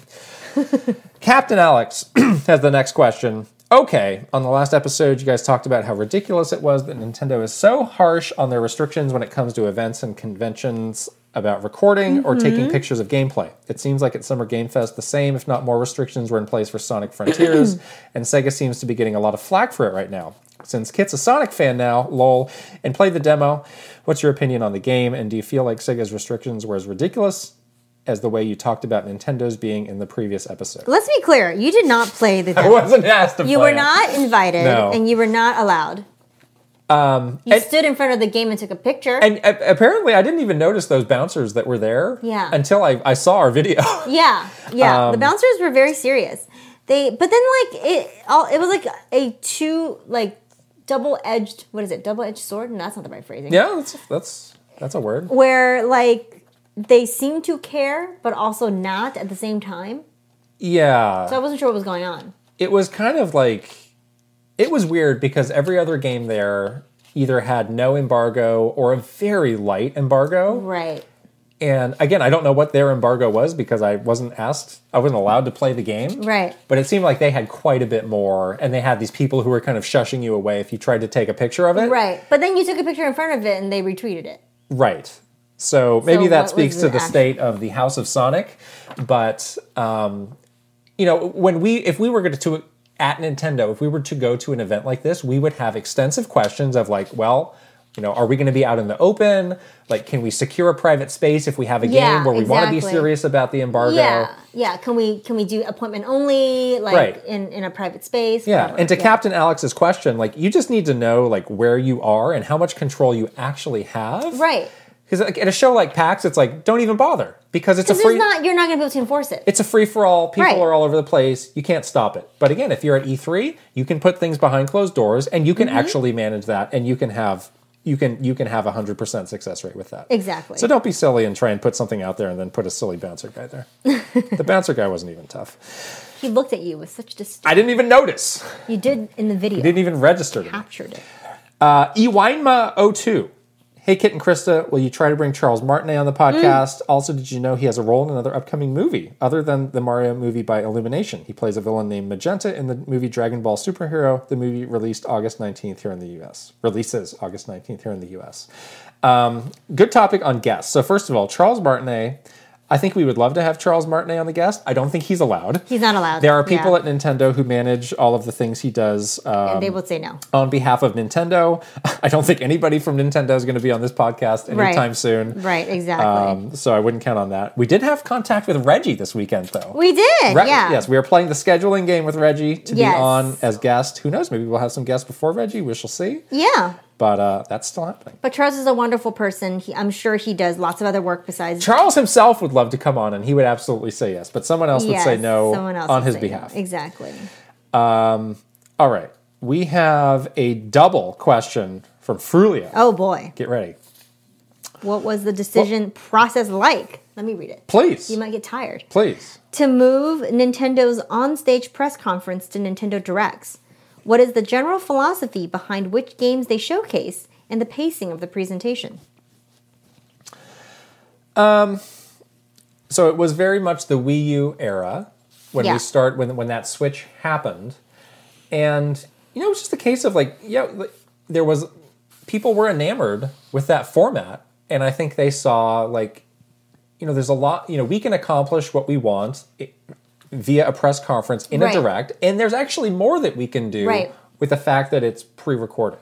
The other thing I think that was a big sort of topic that came up with the press conference versus the direct, the direct is that at that time I think social media was starting to become really prevalent, and Nintendo was starting to go into opening the official brand social media channel. So I think they saw the opportunity of how do we expand the information that we're sharing beyond the people that were in that theater, you know, and how do we make it available for just everybody. And this was certainly the best, I think the best way to do that. Right. And also, there had been some embarrassing technical issues at some of these before. Yep. So I think it was just a number of factors that, played a role. Right. I think it was a pretty brave decision to make. I think so too. And it was very annoying that first year when people were like, oh, well, you're just not having a press conference. It's no, we are. Yes. It's doing it a different way. Yeah. So you're not going to have a press conference. It's okay. All right. We see you next year. It's fine. Moving on. Frulio question the second. When you were with Nintendo, what kind of things were you required to learn about regarding Japanese business etiquette? Was there ever a time when you accidentally made a colleague uncomfortable because you forgot your Japanese business manners? This is a great question. That's a good question. I don't think I was taught anything about Japanese business etiquette. I don't think I was taught anything. We kind of learned on the job. Yeah. Yeah. We definitely had very regular meetings with our Japanese counterparts, and you sort of learn, you start to build relationships. I think that was helpful once you started to like actually get to know people. Right. But there's certainly like things that we knew that had to be done. Like you have to address people as Mr. such and such. You can't just call them by their first name or anything like that. We definitely learned from our Japanese coworkers about like email etiquette and how to construct an email to Japan. And then when we were in Japan, obviously, there was like certain things that we had to learn. Like there was always this group dinner at this one place that we would have to go to, and there's a certain place to sit and so on and so forth. That was more like learn as you go, but no one like gave us a course. I think it's sad but true that the people in Japan just had incredibly low expectations for what we would bring to the table as far as proper business etiquette. So I think they were just tickled whenever we did something that was not like a facepalm moment. Yeah, that's true. Yeah. Business cards with both hands. The business cards is a big one. Yeah. And there's actually, I've seen some videos by this comedian in Japan whose whole shtick is like violating business card etiquette. Oh, no. So it's like, you're supposed to hold it with two hands. You give it with two hands. You receive it with both hands. You're supposed to look at the card and you for a moment. You like leave it on the table, or you like put it in a nice holder to like show respect to it. Yeah, you don't just like stick it in your pocket and sit on it. And this guy so you hand me your card. Okay. He takes it with one hand. Oh, he takes it with one hand, crushes it while he stares at you, just like. How are you going to react to this? And it's it's really funny if you understand like the backstory to it. Right, yeah. I was just like, there's a lot of... There's always like some funny things too that just when you're in Japan as like a non-Japanese, I didn't really have to deal with this that much, but like you and Reggie kind of had to deal with this where you're very tall and things are very small. Oh yeah, don't hit your head on the doorway. Don't hit your head. You might, very easy to hit your head. Also, like, sometimes during the business centers, we'd sit like... Sitting on the ground. We would sit Tatami-style. Some people couldn't hang with that. Yeah, I mean, I was okay. That's hard to do. I remember for Reggie once, they brought him, like, the world's smallest folding chair. Yeah, it was, like, 3 inches off the ground. Reggie's a tall man. It's like, what is that? How is this helping? It's hard. I could see how it's, like, like, physically uncomfortable. It's hilarious. But you would sit at this long dinner for, like, 3 hours, on the floor. The other one we learned. Yeah. Do not pour your own drink. Never pour your own drink. Pour somebody else's drink. And they'll pour your drink for you. Yes. Also, just be ready to drink. Be prepared. Be prepared. So prepare your stomach. Any other big... Yeah, I think that's pretty much... I mean... There's something like bowing, like people think. Like bowing. I don't think I ever really bowed. I bowed a little bit. You did like a half. I kind of did like a half part. Yeah. It was like a handshake bow you shouldn't at the even same bother. time. It was Don't even bother. You shake the hand and you kind of do like a little nod. I think that's more offensive. Yeah. I mean, the half, you got to commit to the bow. You got to commit to it. I was like, I don't know what I'm doing with these bows. I'm just not going to do it. Yeah, I kind of did it a little bit. I never tried to like speak Japanese to them. I think that would be very strange. Yeah. Some people like try to learn like a phrase. Oh, that's always a big it's like a little knee slapper. Cringy. It's a little cringy. Konnichiwa. Yeah. Like it's like a little like. Yeah. Again, the expectations are extremely low. Yeah, and they were very nice. Yeah. Like they're not out to like get you. No. They're just. But they're definitely having a good laugh. The other one. Bring a gift. Bring a gift with you. Yes. If you were the person traveling there, you bring the gift. Yeah, they always bring us gifts too. Right, they would always bring us delicious, like the snacks we get. Oh my gosh, my papers! I got excited about snacks. My papers flew everywhere. My papers. My papers. I remember one year. I had like a big meeting that I was leading, and I was like, okay, somebody was like, oh, well, they love coffee. Why don't you bring them some like blue bottle coffee? Yeah. Half of my suitcase was dedicated to this coffee. It was the worst idea ever, and all my clothes stunk of coffee once I got there. Yeah, we always bring them San Francisco chocolates, things. So candies, like Ghirardelli or C's right. or like something that's those were good. Like American. Yeah. And they would always bring us like obviously like something Japanese, like some sort of Japanese snack or something like that. It was really nice. Yeah, it was sweet. All right. Minnie Puffed asks, hey, Kit, can you explain the story of the Goomba Tower behind you? Where is it? There it is. Right there. Yes. Hopefully everybody can see it. Yes. Very good story. This is, we did a video with Miss Gonda Chris, the wonderful Gonda Chris. Yes. Who helped us make these custom amiibo, like this one. Yeah. Yeah. So she taught us how to do it, like make the little clay Right. Goombas. Stack them up. And then, yeah, this one is a Goomba stack. I think we made like individual Goombas. I think that's somewhere around here. Right.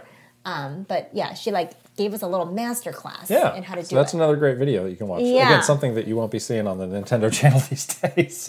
Oh, we love her. Bootleg amiibos? Are you joking? Yeah. No. It's not gonna happen. All right. Riven. Again, a very insightful question here. What is the professional relationship between Nintendo, Game Freak, and the Pokemon Company? Does Nintendo own Game Freak / the Pokemon Company? Is Game Freak the dev and Nintendo the publisher? Is TPC only in charge of non-video game things like the TCG and anime movies? It's all so confusing. Let's break it down. You are absolutely right. It's very confusing. Okay, break it down. I asked this question to a lot of different people. Yeah. And in all my time at Nintendo, I never got a clear answer. Yeah. So I'm not sure anybody else knows either. It's like a little bit wrapped in mystery. But like, okay, we know some things. So there's the Pokemon Company. And there's also the Pokemon. They have like a US version, kind of like the NOA to Nintendo as well. So the Pokemon Company was formed because Pokemon got huge. Right. And there were all these like merchandising, licensing opportunities. Right, exactly. And it was like, we actually need to start a whole company to keep track of this. Up with the stuff. Right. So that's why that exists. Right. So there's Nintendo, there's Game Freak, there's also Creatures Inc. Yes. I think those are the main three like owners. Yes. Of the IP, and I don't know if the Pokemon Company owns a stake in it necessarily. No, I think they're just the company that like manages all the things. It's whacked up a lot of different ways. Yeah, Nintendo owns part of the IP though, to be clear. Yes, absolutely. But yeah, like when we were working on games, like there were some things that the Pokemon Company would do that ordinarily we would do. And it's like, wait a second, are you doing this or are we doing this? No, there was some confusion. Sometimes it's like, well, why don't they just do it all? Right. Because the marketing team at Nintendo would market Pokemon games. Right. But the Pokemon Company also had a team that would market Pokemon games. Yeah. And ordinarily on a game, like we would help develop the rollout plan for what would get announced and when. Yes. Every Pokemon game, we were handed a piece of paper. Here's the rollout plan. Do not break it, or it's your neck. Don't break it. Yeah, don't break the embargoes. Right. Yeah, so it's like, all right, well, this is different. So everything about Pokemon was just a little bit different. Although Pokemon is doing great these days. They're like super, just like having so much fun with their IP. They're so relevant. You know, they're. I feel like they're kind of.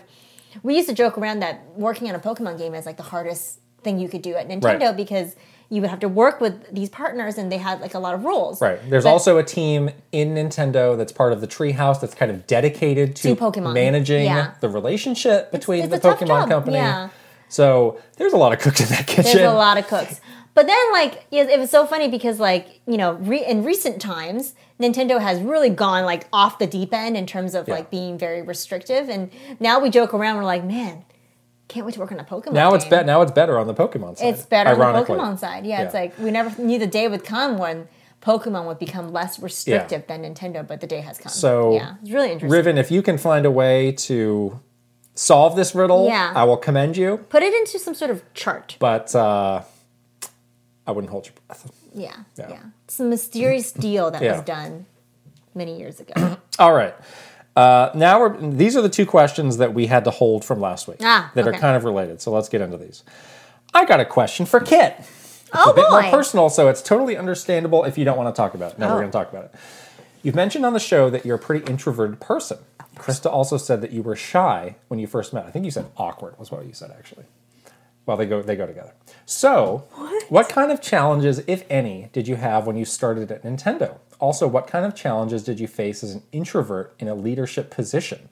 I guess I'm asking because I'm a pretty introverted person and I don't want to let my disposition get in the way of job opportunities in the future. Good question. Good question. So, yes, I'm very introverted. And I'll be honest, like when I started at Nintendo, I actually didn't like it for the first several months. Yeah. It was I had come from other Japanese gaming companies. I thought I knew what to expect. I really didn't. Nintendo just has a different way about it that I didn't like. And I actually asked my old boss, I was like, hey, if I wanted to do it, could I get my old job back? And she said, no, it's gone. So that kind of answered that door has closed? That answered that question. Yeah. Eventually, I came to love it, fortunately. But the whole personality was a hindrance at the time because it was like, gosh, I'm working with all these people. I got to get to know them.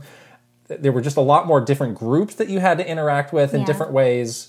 So previously I was able to get by pretty well, just kind of like doing a lot of things myself. Mm-hmm. And it became a challenge of like, I need to change the way I work to be successful. Not change who I am, but I think this, like, how you interact with people is a skill that you can develop. Right. That, again, it doesn't change you being an introverted person. But I think if you approach it like that, of like, this is something I need to work on professionally to, have success, you can do it. And I do think, like, the person I was coming out of it was very different than the person going in, and I do feel more comfortable in those settings. Other things like public speaking was something I was like terrified to do early on, and had a lot of opportunities with that. I think doing Nintendo Minute helped me kind of come out of my shell a lot. So again, I think if you look at it as not like I need to change who I am as a person versus like I have skills that I need to cultivate to, professionally grow, right, then that is the right way to look at it. Yeah, I agree with that. I think like there's beyond being like introverted, there's lots of skills that you're going to need to work on as a professional in any kind of job.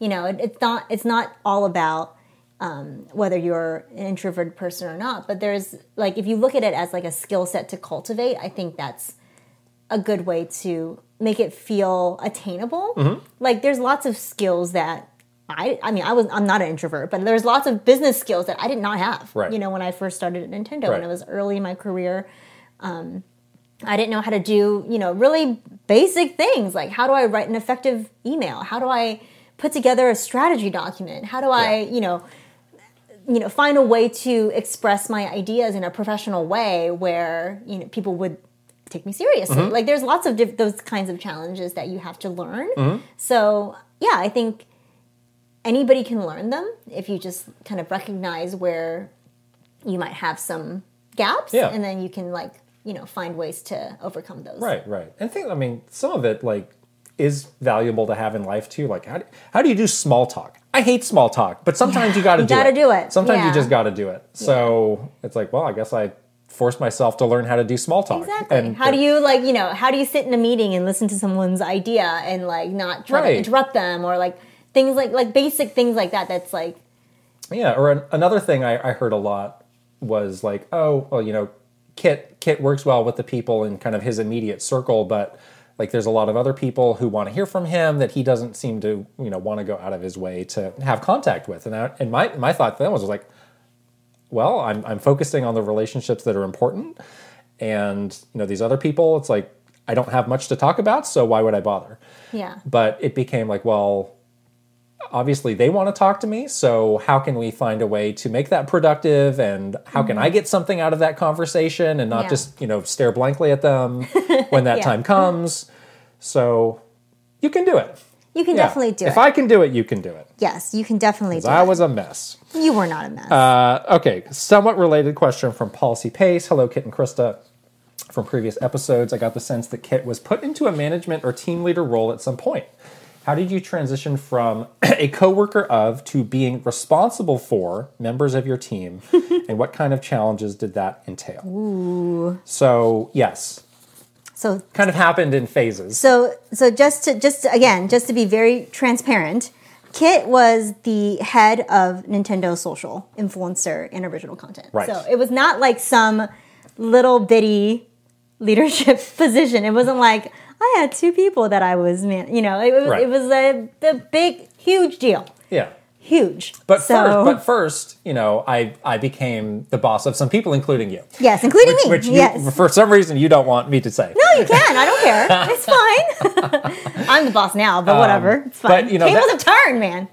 We talked about it before. Again, like not enough companies give you training on what it means to manage people. Oh yeah. At Nintendo, I don't think I got literally any training at all. I mean, when I started managing people at Nintendo, I got zero training. Had to figure it out on the fly. And a lot of it was like, well, what would I want my boss to do for me? Right. Or what would I want, or what would I not want in that setting? And that could be different based on who you are managing. Right. Like somebody might need something that is different than somebody else. Right. Right. Yeah. And then the next step of like, well, now I'm overseeing this team of like a dozen people, some of which I directly manage, some of which I don't, was another challenge. And again, not a lot of structure there as far as, hey, here's what you need to know of how to do that. So again, I had to figure it out on myself. I feel like this is why people have bad bosses. It's because really, a lot of companies don't give you any resources on how to.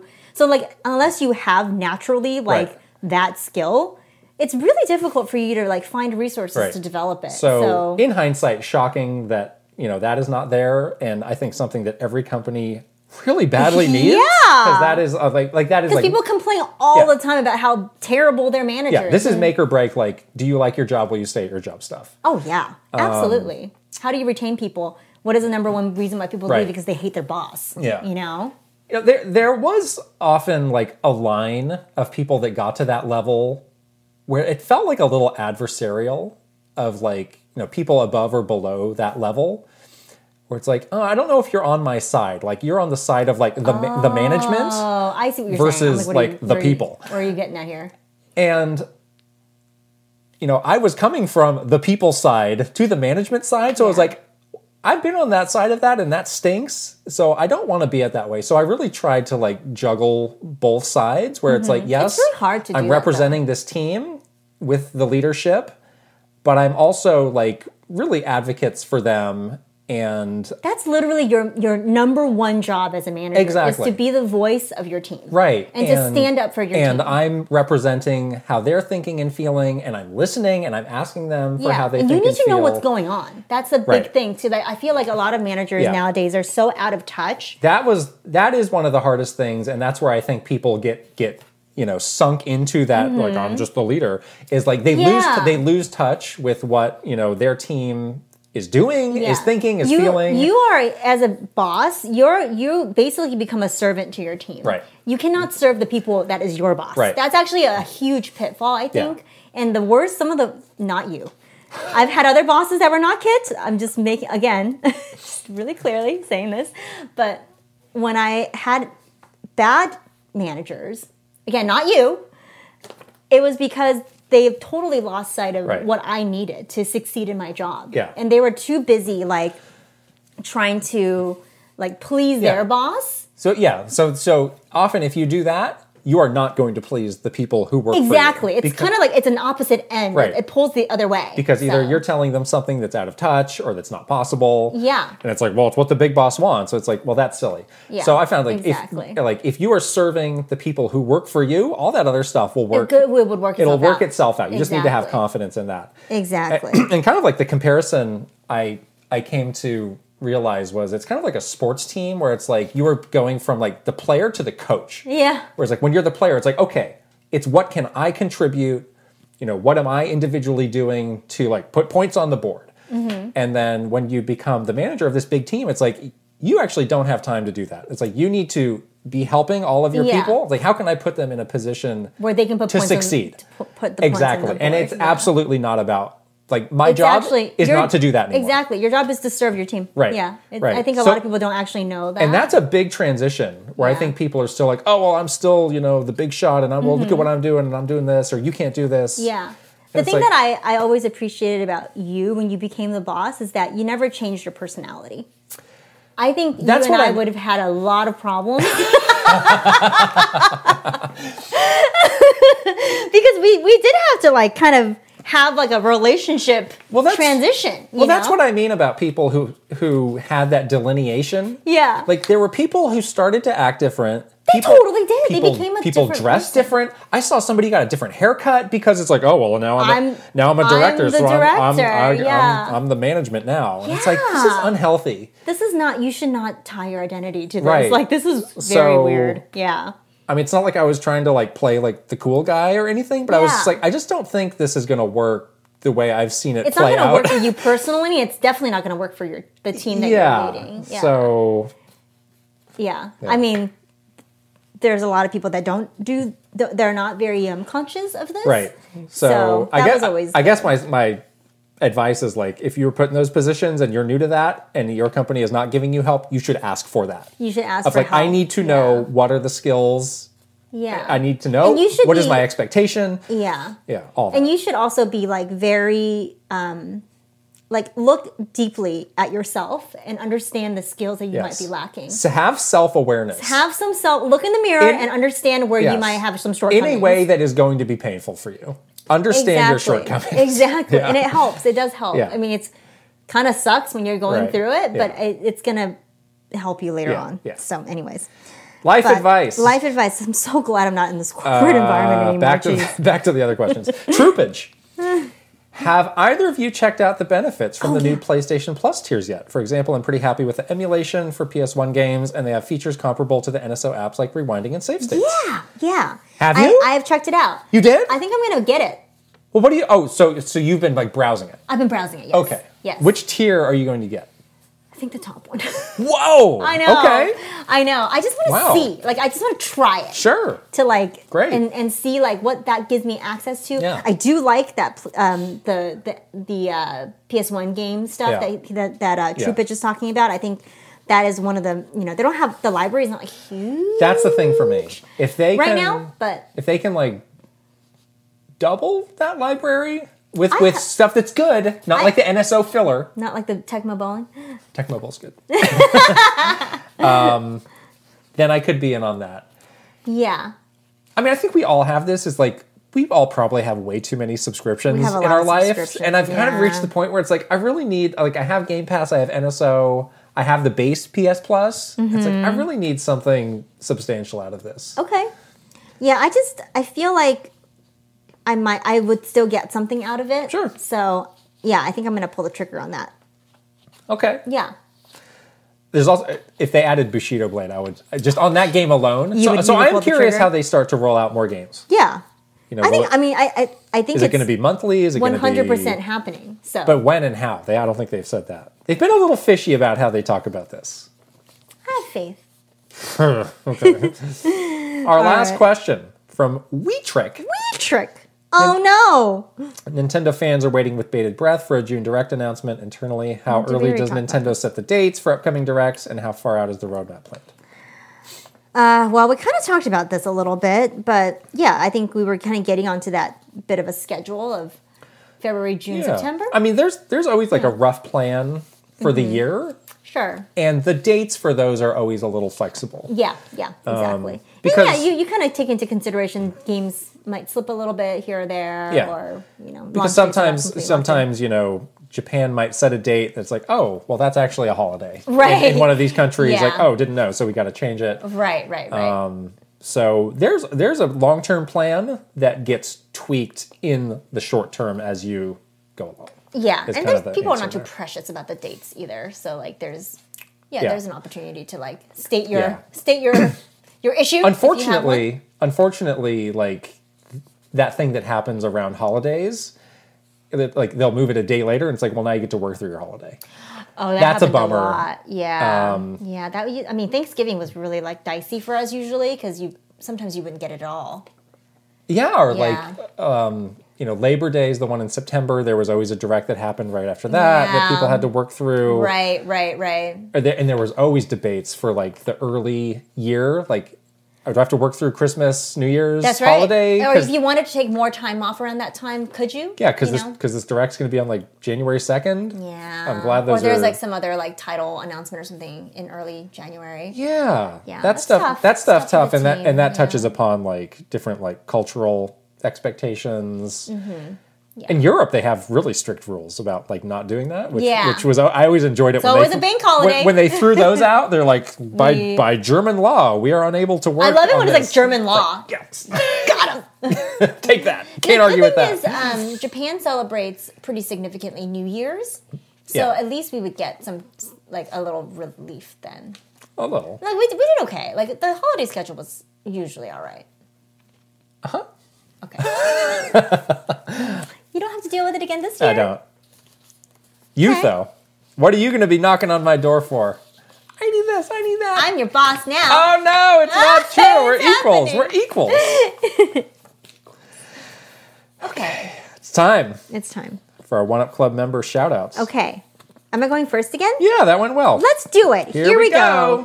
A. Ron Burgundy. Aaron Hash. Adam Edwards. Jean Malari. Alatori05. Alejandro. Alexandra Pratt. Amorous. Good job. Angela Bycroft. Bailey Meyer. Ben Eichhorn. Bettina Tang. Brad, SF56. Brian Humphreys. Kalori. Chancellor Fairley. Christopher Lay. Captain Alex. Daniel Cold. Daniel Valencia. Dogson. David Zack. Doodleface. Douglas Chomix. Drew Grant. Ducatista. Dino Punch. Eigenverse. Elite Peach. Ahmad Renfro.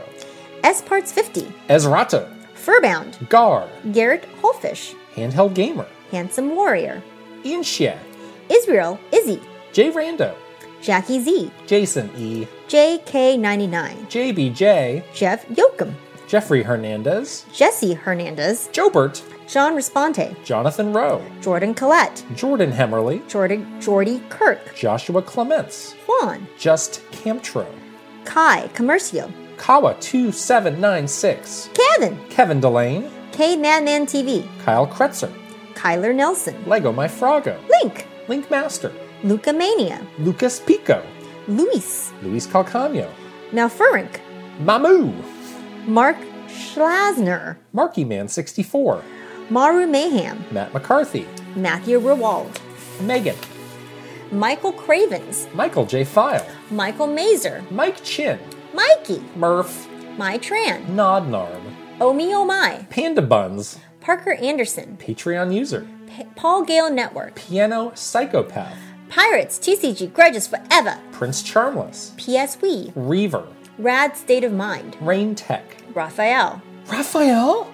Raphael. The Raphael? There's also a Mikey. Ninja? Oh my gosh. The ninjas are here. What's happening? Ray Charon. Oh boy. Ryuji Suho Oku. Oh boy. RJ Kern. Rob Osborne. Rocks.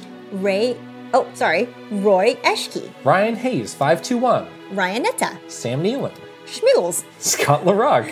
Safazon. Shinryu. Slowbro. Spicy Munchkin. Steel Citron. Switching it up _ The Don Rob. The Shark Among Men. Thomas Alvarez. Troopage. Tugs Puppy Bear. Tyler Geis. VGM Life. Video Games Stupid. Beautiful Dandy. Virtual Bot. What's Up Flapjack. Wicked Davy. Will Ernst. Zoodiverf. Zen! And that is it. Yay, we said it. Whew. What a show. What's happening with the papers? I'm just going through it all. Stop it. Don't forget to follow us on Patreon. It's patreon.com/Kit and Krista. Join our family. We have lots of fun together. We have lots of stuff always happening on our social media channels as well. We're on TikTok, Twitter, Instagram, and of course, YouTube. Don't forget to like, subscribe, and leave a comment here on this channel, the Kit and Krista YouTube channel. And don't forget to get the stuff. Don't forget to get the stuff. The stuff. I hope you pick up something. And then show us a picture of you in the stuff. Yes. Send us all the pictures and we'll share it on social media. Yeah. Yes. All right. We're off to VidCon later this week. Who knows what's going to happen with Nintendo and their crazy announcement schedules? But we'll see you later. Bye. Bye.